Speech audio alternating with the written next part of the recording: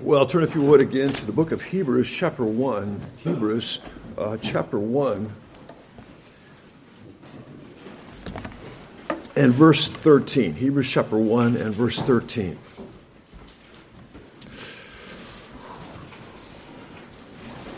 Hebrews, chapter 1, verse 13. But to which of the angels has he ever said, "Sit at my right hand until I make your enemies a footstool for your feet"? And let us pray. Father, thank you for all of Holy Scripture. We think that it's all inspired, it's all true. And I pray this morning for the help of your blessed Holy Spirit to bring out the sense of this verse and related texts of Scripture in such a way that you would be exalted, you would be glorified, and in such a way that the hearts of your people would be encouraged and edified and built up in the most holy faith that's once delivered to the saints. And might we glory as we celebrate the Lord's table this day and consider all that you have done for us through your precious Son. So we just commit this time to thee, and we ask these things in Jesus' name. Amen. Well, this morning we conclude our studies in the first chapter of Hebrews, looking especially at verse 13. It contains the seventh quotation from the Old Testament, verses 5 through 14, the seventh quotation. And they all support this overall theme of the superiority of the person of Christ over angels. The language of the first quotation in verse 5, you may have noticed this, of the first quotation in verse 5 and the last and the quotation in verse 13 are almost the same, and they serve as brackets or bookends to kind of set this section apart. What I mean is verse 5 begins with the question, "For to which of the angels did he ever say?" And then verse 13, "But to which of the angels has he ever said?" So the first and last quotations are set aside here. The commentators call this an inclusio. It's the idea of a word or a phrase that serve as a bookend to kind of frame or set aside a particular section, and that's what we have here. These seven quotations from the Old Testament. And you notice also these are both questions that are looking for a negative reply or a negative answer. The question in verse 5, "For to which of the angels did he ever say, 'You are my son, today I have begotten you, and again I will be a father to him, and he shall be a son to me'?" And the implied answer is to none. He never said that to any angel. And again in verse 13, "To which of the angels has he ever said, 'Sit at my right hand until I make your enemies a footstool for your feet'?" And again, none. He never said that to any angel. He never invited an angel to the place of authority at his right hand. Well, and then with respect to verse 13 itself, we notice there's repetition of thought here.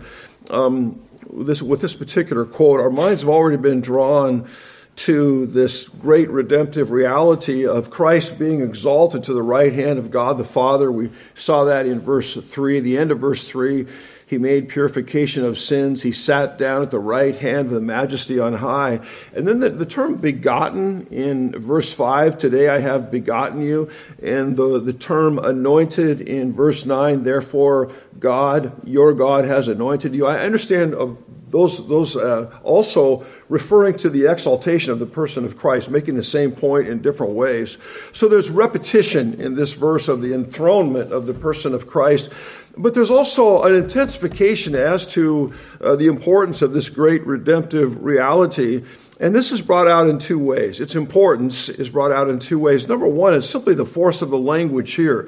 In verse 3, we're told that he sat down at the right hand of God the Father. This helps us to understand why he did so. God told him to sit down at his right hand. And the reason that God told him to sit down at his right hand was because of the success of his work on the cross. He made purification of sins. Then he sat down at the right hand of God. So it's a place of honor and exaltation. It's based upon the success of his work on the cross. And its importance also, that is the exaltation, its importance also is brought out by the source of the quote. It's from Psalm 110 and verse 1, which is the most quoted or most cited Old Testament verse in the New Testament. Psalm 110:1 is quoted more than any other verse in the New Testament. If you put it in the form of a question, what Old Testament verse is quoted or alluded to in the New Testament more than any other? The answer is Psalm 110 and verse 1. We have reference to it in verse 3, and then it's also in our text. It's found in Hebrews chapter 8 and verse 1. Now, the main point in what has been said is this: we have such a high priest who has taken his seat at the right hand of the throne of the majesty in the heavens. It's found again in chapter 10, verses 12 and 13. But he, having offered one sacrifice for sins for all time, sat down at the right hand of God, waiting from that time onward until his enemies be made a footstool for his feet. So in light of this theme of the superiority of the person of Christ over angels and his exaltation, this morning I want you to look at two features of his ministry, and I think this is especially helpful in preparing our minds for the observing of the Lord's table. So two features from this text of our Lord's ministry. And the first one is the incomparable dignity of the Son, the incomparable honor or dignity of the Son. F.F. Bruce, a helpful commentator, wrote like the first of these 7 quotations, the first one being, "Thou art my Son, this day I have begotten thee." It refers to the king's enthronement and carries with it the promise of victory over all his enemies. Now, under this first heading, to further appreciate the import of the enthronement of our Lord to God's right hand, I thought what I would do is let me give you 5 other instances in the New Testament where Psalm 110 and verse 1 is made reference to. So that's kind of how I want to develop our thinking under this first heading. 5 other references where Psalm 110 and verse 1 is noted. And the first one, if you'd like to turn there, is in Ephesians chapter 1 and verse 20. Ephesians chapter 1 and verse 20. This is in the context of a prayer which the Apostle Paul prays for these people. I'm going to begin in verse 18 of Ephesians chapter 1. And Paul begins by saying, "I pray that the eyes of your heart may be enlightened, so that you may know what is the hope of his calling, what are the riches of the glory of his inheritance in the saints, and what is the surpassing greatness of his power toward us who believe." And then he says, "These are in accordance with the working of the strength of his might, which he brought about in Christ, when he raised him from the dead and seated him at his right hand in the heavenly places." That's the reference to Psalm 110 verse 1. He raised him from the dead, seated him at his right hand in the heavenly places, far above all rule and authority and power and dominion, and every name that is named not only in this age, but also in the one to come. So what you notice here is there's these particular petitions that he's praying for the people. He wants their hearts to be enlightened. And the first petition is so that you may know what is the hope of his calling. Then number 2, what are the riches of the glory of his inheritance in the saints? Number 3, what is the surpassing greatness of his power toward us who believe? And we know these are the right kinds of things to pray for other people because they're inscripturated. So this is the right kind of thing to pray for yourself and to others. But we have confidence here that he will answer these prayers because they are in accordance or presented in accordance with the power that was displayed to raise the Son from the dead and seat him at God's right hand. So all I'm really saying here is the exaltation of Christ and the power needed to effect it is connected with these particular petitions. So it gives us confidence if we pray these particular requests for ourselves or for others, God has the power and you will be inclined to answer these particular kinds of prayers. Well then, secondly, the exaltation is a reality that reminds us of the great assistance in making Christ the object of our affections. The exaltation of Christ to the right hand of God, it's of great assistance in making the person of Christ the chief object of our affections. And there's a verse you may have memorized. 1 Peter 1:8 says, "Whom having not seen you love, in whom though now you see him not yet believing, you rejoice with joy unspeakable and full of glory." It's a marvelous text. And I presume that when you read a text like that, you think, this is what I should be doing. I should be rejoicing with joy unspeakable and full of glory in light of the connection I have with the person of the Lord Jesus Christ. It's the text that Jonathan Edwards his work on the religious affections. It's based on this particular text. So a verse like this, at least from my own perspective, it's glorious on the one hand, but it's humbling on the other hand.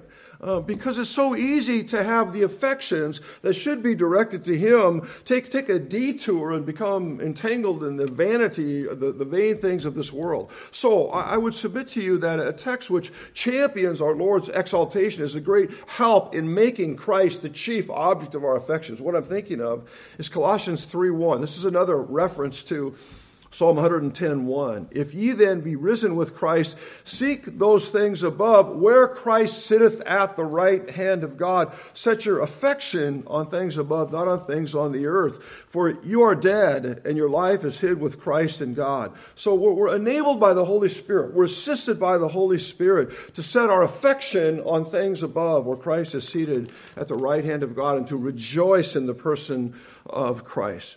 Well, then thirdly, this reality and this activity on the part of God helps us to understand the great evil of those who crucified the person of Christ. It helps us to put in perspective, I think, the great and terrible evil of what it was to crucify the person of Christ. Now listen to these words. This is the conclusion of Peter's sermon on the day of Pentecost. He says, "It was not David who ascended into heaven, but he himself says, the Lord said to my Lord, sit at my right hand until I make thine enemies a footstool for thy feet." Psalm 110 and verse 1. "Sit at my right hand until I make thine enemies a footstool for thy feet. Therefore, let all the house of Israel know for certain that God has made him both Lord and Christ, this Jesus whom you crucified." That is, the one who God glorified, they crucified.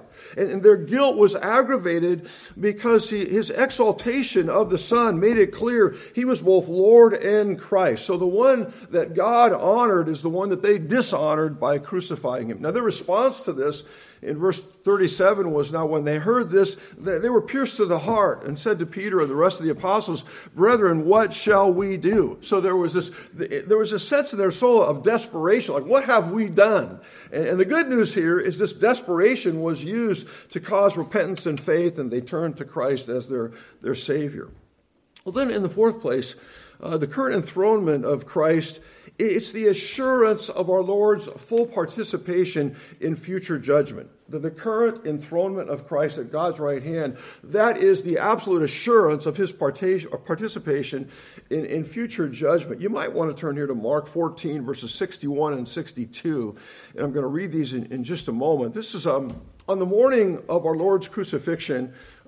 He's before the Sanhedrin, and so it's early on Friday morning. In verse 62, which I'll read in a moment, it's a combination of Daniel 7:13 and Psalm 110, verse 1. Daniel 7:13 reads, "I kept looking in the night visions, and behold, with the clouds of heaven, one like a son of man was coming. And he came up to the Ancient of Days and was presented before him." And then Psalm 110, verse 1, "The Lord says to my Lord, sit at my right hand until I make thine enemies a footstool for thy feet." Now, if you would notice Mark 14:61 and verses 62, "But he," Jesus, "kept silent. He made no answer." Again, the high priest was questioning him and saying to him, "Are you the Christ, the Son of the Blessed One?" And Jesus said, "I am. And you shall see the Son of Man sitting at the right hand of power." That's a reference to Psalm 110:1. "And coming with the clouds of heaven," a reference to Daniel chapter 7 and verse 13. "I am, and you shall see the Son of Man sitting at the right hand of power and coming in the clouds of heaven." William Lane wrote, "Jesus thus spoke without reserve on his exaltation and coming as the eschatological judge, the end-time judge. The day will come," he affirms, "when those who now judge him will see him with unmistakable clarity enthroned at God's side, invested with power and majesty, and assigned the task of judge." So it ensures his full participation in future judgment. His current exaltation ensures his full participation in future judgment. He will be seen clearly by all. Well, then in the fifth place under this heading, for believers in Christ, because our Lord's current intercessory work is in conjunction with his exalted status, we are assured of no condemnation. Because of our Lord's ongoing intercessory work, it's connected with his current enthronement at the right hand of the Majesty on high. Therefore, we are assured of no condemnation. Listen to these words from Romans 8 in verse 31. What then shall we say to these things? If God is for us, who is against us? He who did not spare his own son, but delivered him up for us all, how will he not also with him freely give us all things? Who will bring a charge against God's elect? God is the one who justifies. Who is the one who condemns? Christ Jesus, he who died, yes, rather, who was raised, who is at the right hand of God, who intercedes for us. So his exaltation at God's right hand is tied to his ongoing intercession for us. As Charles Hodge wrote, this expresses his universal dominion. From these and other passages and their connection, it's evident that Christ is exalted to universal dominion. All power in heaven and earth is given into his hands. If this is the case, how great the security it affords the believer. He who is engaged to effect his salvation is the director of all events and all worlds. And then especially making intercession for us, he writes, it presents those considerations. He presents these considerations which secure for us pardon and the continued supply of the divine grace. He intends to save those who put their trust in him, and therefore, in their behalf, he presents before God the merit of his mediatorial work and urges their salvation as a reward promised to him in the covenant of redemption. So this is his ongoing work at the right hand of the Majesty on high. It assures our souls of no condemnation because he continually brings before God not your works or my works or not our inherent goodness. That's not it. What he does is continue to bring the mediatorial work of the person of Christ, everything that he accomplished on the cross in our stead. Hebrews 9:24 sounds this note of exclusivity in I think a very precious way. It says, for Christ did not enter a holy place made with hands, a mere copy of the true one, but into heaven itself, now to appear in the presence of God for us. That's what he's doing. He's appearing in the presence of God for us, and he pleads the merit of his mediatorial work on our behalf. And that's the basis of no condemnation. So in the first place, this emphasis on the incomparable dignity of the Son, and then secondly, the assured victory of the Son. The assured victory of the Son. Moving on to second part of the verse, until I make thine enemies a footstool. Now, that could suggest that there will come an end to the rule of Christ or an end to the reign of Christ, and such is not the case. William Hughes, let me quote, I think is helpful in this respect. He says, the qualifying clause which the psalmist adds in the quotation now before us, namely, till I make thy enemies a stool for thy feet, should not be taken to mean that the kingship of Christ is something of no more than a temporary duration, as though setting a limitation beyond which his reign will not continue. What this clause does assert is that though he is already exalted, there are still hostile forces to be brought into subjection. And further, that the triumph of his dominion will prove to be complete. And as another puts it, however, emphasis falls on the Son's present exalted session and rule, he awaits the complete subjection and judgment of his enemies. It really fits in with what Hebrews 10, verses 12 and 13 say. Having offered one sacrifice for sins for all time, sat down at the right hand of God, waiting from that time onward until his enemies be made a footstool for his feet. And one other older commentator I thought was helpful. The mediatorial authority of Christ extends to the whole created universe. Good and bad angels are under his control. The righteous and the wicked in this world are the subject of his government. He's been made head over all things to the church. Thrones and dominions, principalities and powers are subject to him. Nothing can withstand the scepter which he wields. His rule is resistless. Christ, the mediatorial king, is invested with boundless power. All his enemies shall be laid prostrate before him. His cause may be opposed in the world. The kings of the earth may set themselves and princes combine against him, and their efforts may sometimes seem on the point of prevailing, but the gospel is destined to enjoy a complete and lasting victory. The friends of Christ shall all be conducted to glory, and his enemies shall be involved in irremediable ruin. So the text, you might have noticed, does not specify who the enemies are. As one put it, more broadly speaking, Christ's enemies are any who oppose his rule, including all those who turn from him in unbelief, which the book of Hebrews especially deals with. So what I want to do under the second heading is offer to your thinking what some of these enemies are. And I'm getting some help in terms of category of thought from John Owen's work here. But what some of these enemies are, and I've got 3 subheadings under this second main heading here. It has to do with these enemies and who they are. So the first one is an identification or clarification of who these enemies are. What are we talking about here? Well, I think one obviously would be Satan. It's brought out clearly in 1 Peter 5:8. Be sober, be vigilant, because your adversary, the devil, as a roaring lion, prowls about seeking someone whom he may devour. He's called an adversary. He's referred to as an adversary. That's a hostile enemy. Owen says Satan is the sworn enemy of Christ, the adversary that openly, constantly, avowedly opposeth him in his throne. And Owen points out that he exerts this enmity in various ways. One is temptation. 1 Corinthians 7:5, stop depriving one another except by agreement for a time, that you may devote yourselves to prayer and come together again, lest Satan tempt you because of your lack of self-control. He exerts this enemy by accusations. He's the great accuser. Revelation 12:10, I heard a loud voice in heaven saying, now the salvation and the power of the kingdom of our God and the authority of his Christ have come. For the accuser of our brethren has been thrown down, who accuses them before our God night and day. And then also by persecution, by temptation, by accusations, and by persecution. Revelation 2:10 says, do not fear what you're about to suffer. Behold, the devil is about to cast some of you into prison, that you may be tested, and you have tribulation for 10 days. Be faithful unto death, and I will give you the crown of life. And we could add to that, he's the great deceiver. We could add to that, he blinds the minds of the unbelieving so that they might not see the light of the gospel, which is the glory of Christ. So Satan is the enemy of the kingdom. He's an enemy of Christ. He's an enemy of the gospel. Secondly is the world.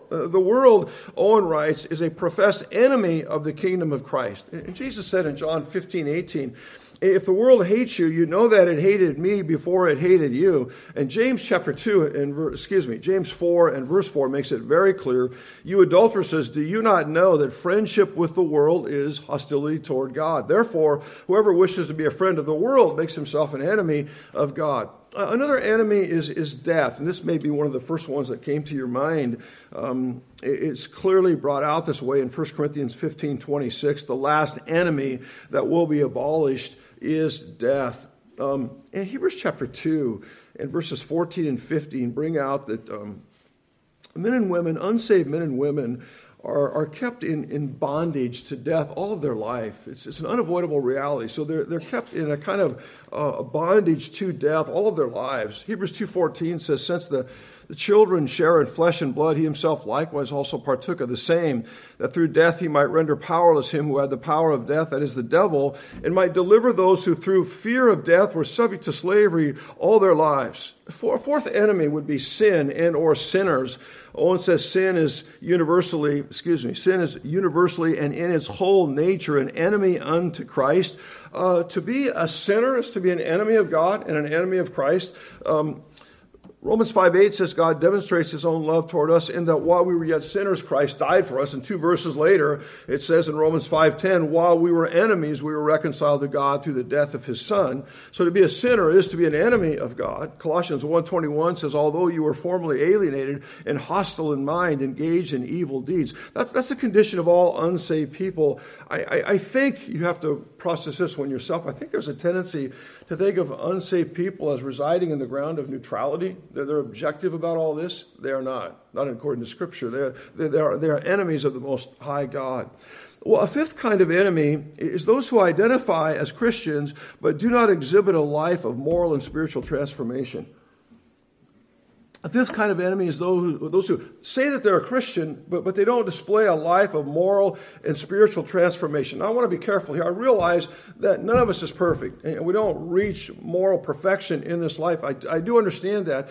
But the gospel is very clear. It does change a person's moral and spiritually. Otherwise, what good is the gospel, right? I mean, what good is a gospel that leaves men and women in their sins? It does not do that.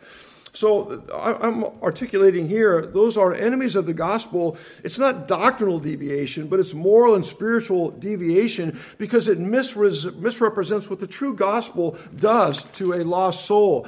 And it lessens its attractiveness to somebody that's under the conviction of sin and they want to be delivered from that. Now here's a text that is very helpful. I'm just going to read to you 5 verses from 2 Timothy chapter 3 and verse 1.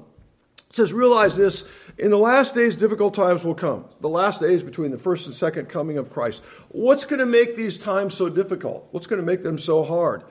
It's the moral and spiritual characteristics of the people that are living in those times. Paul goes on to say, for men will be lovers of self, lovers of money, boastful, arrogant, revilers, disobedient to parents, ungrateful, unholy, unloving, irreconcilable, malicious gossips, without self-control, brutal, haters of good, treacherous, reckless, conceited, lovers of pleasure rather than lovers of God. Then he says this, holding to a form of godliness, although they have denied its power, avoid such men as these. Holding to a form of godliness indicates that these are those who profess faith in Christ. But Paul says they've denied its power. And that is, they've denied its power to change their life morally and spiritually. And he says, when you see somebody like this, what do?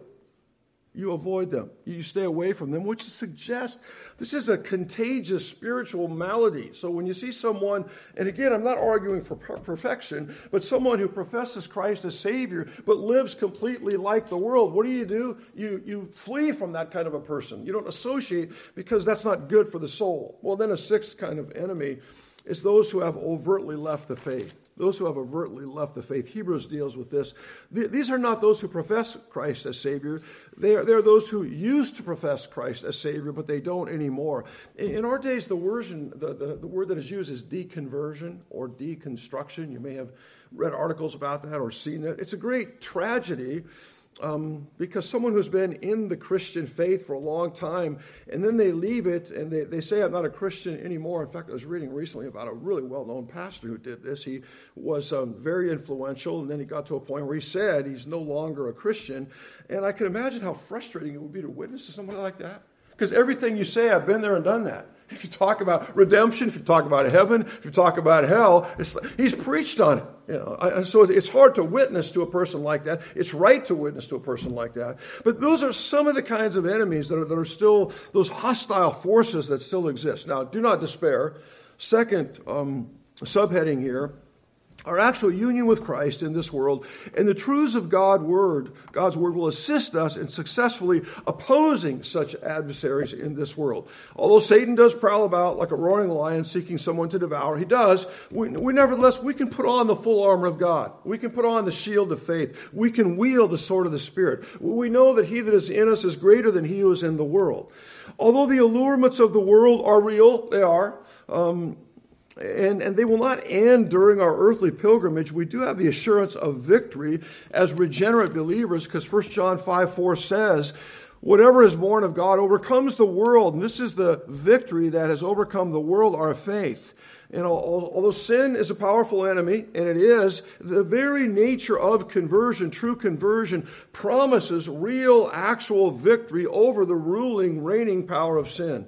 Romans 6:5 says, for if we have become united with him in the likeness of his death, certainly we shall be also in the likeness of his resurrection. Knowing this, that our old self was crucified with him, that our body of sin might be done away with, that we should no longer be slaves to sin, for he who has died is freed from sin. So the power of sin is broken by the superior power of the resurrection that's applied to the soul of anyone who's converted and anyone who comes to Christ. And with respect to those who have left the faith, that's a sad story.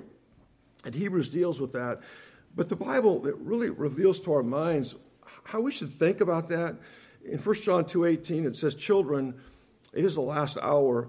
And just as you heard that Antichrist is coming, even now many Antichrists have arisen. From this we know it is the last hour. They went out from us, but they were not really of us. For if they had been of us, they would have remained with us.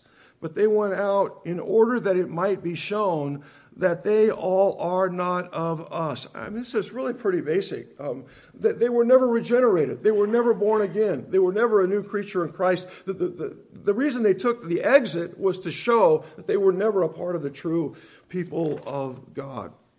And with respect to physical death, which keeps people in fear all their lives, obviously, as Christians, we still die, we still grieve.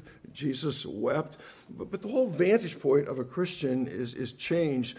The Apostle Paul wrote in 2 Corinthians 5:8, we are of good courage, I say, and prefer rather to be absent from the body and to be at home with the Lord. So when a Christian dies, when a believer dies, they're home. They're out of this whole mess, and they're in a place where there's no more sin, no more crying, no more pain. And it's a glorious thing. Paul says, for me to live is Christ, to die is gain. And Psalm 116:15 says, precious in the sight of the Lord is the death of his godly ones. And then the third and final subheading under this second main heading, it brings out a little bit more of the force of the text. When our Lord returns, all of these and any other enemies will be fully subjugated to him forever. When he returns, all these enemies will be fully subjugated to him forever. We read about the devil's final demise in Revelation 20:10. The devil who deceived them was thrown into the lake of fire and brimstone, where the beast and the false prophet are also, and they will be tormented day and night forever and ever. And Jesus spoke of those who reject him in this world. He said, whoever shall deny me before men, I will also deny him before my Father who is in heaven. He says more in Mark 8:38. Whoever is ashamed of me and my words in this adulterous and sinful generation, the Son of Man will also be ashamed of him when he comes in the glory of his Father with the holy angels. And the final word with respect to death for believers is it's life in its fullest sense. Paul puts it like this in Philippians 3:20. Our citizenship is in heaven, from which also we eagerly wait for a Savior, the Lord Jesus Christ, who will transform the body of our humble state into conformity with the body of his glory by the exertion of the power that he has even to subject all things to himself. And let us pray, shall we?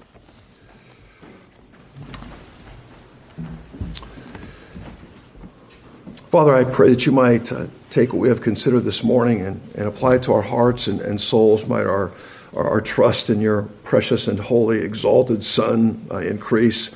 Might we increase in our own love for him. And as we would redirect our minds towards the observing of the Lord's table, I pray that you would use these thoughts as a precious preparation of appreciation for all that you have done for us in your Son. So continue to bless our time together. And we ask these things in Jesus' name. Amen.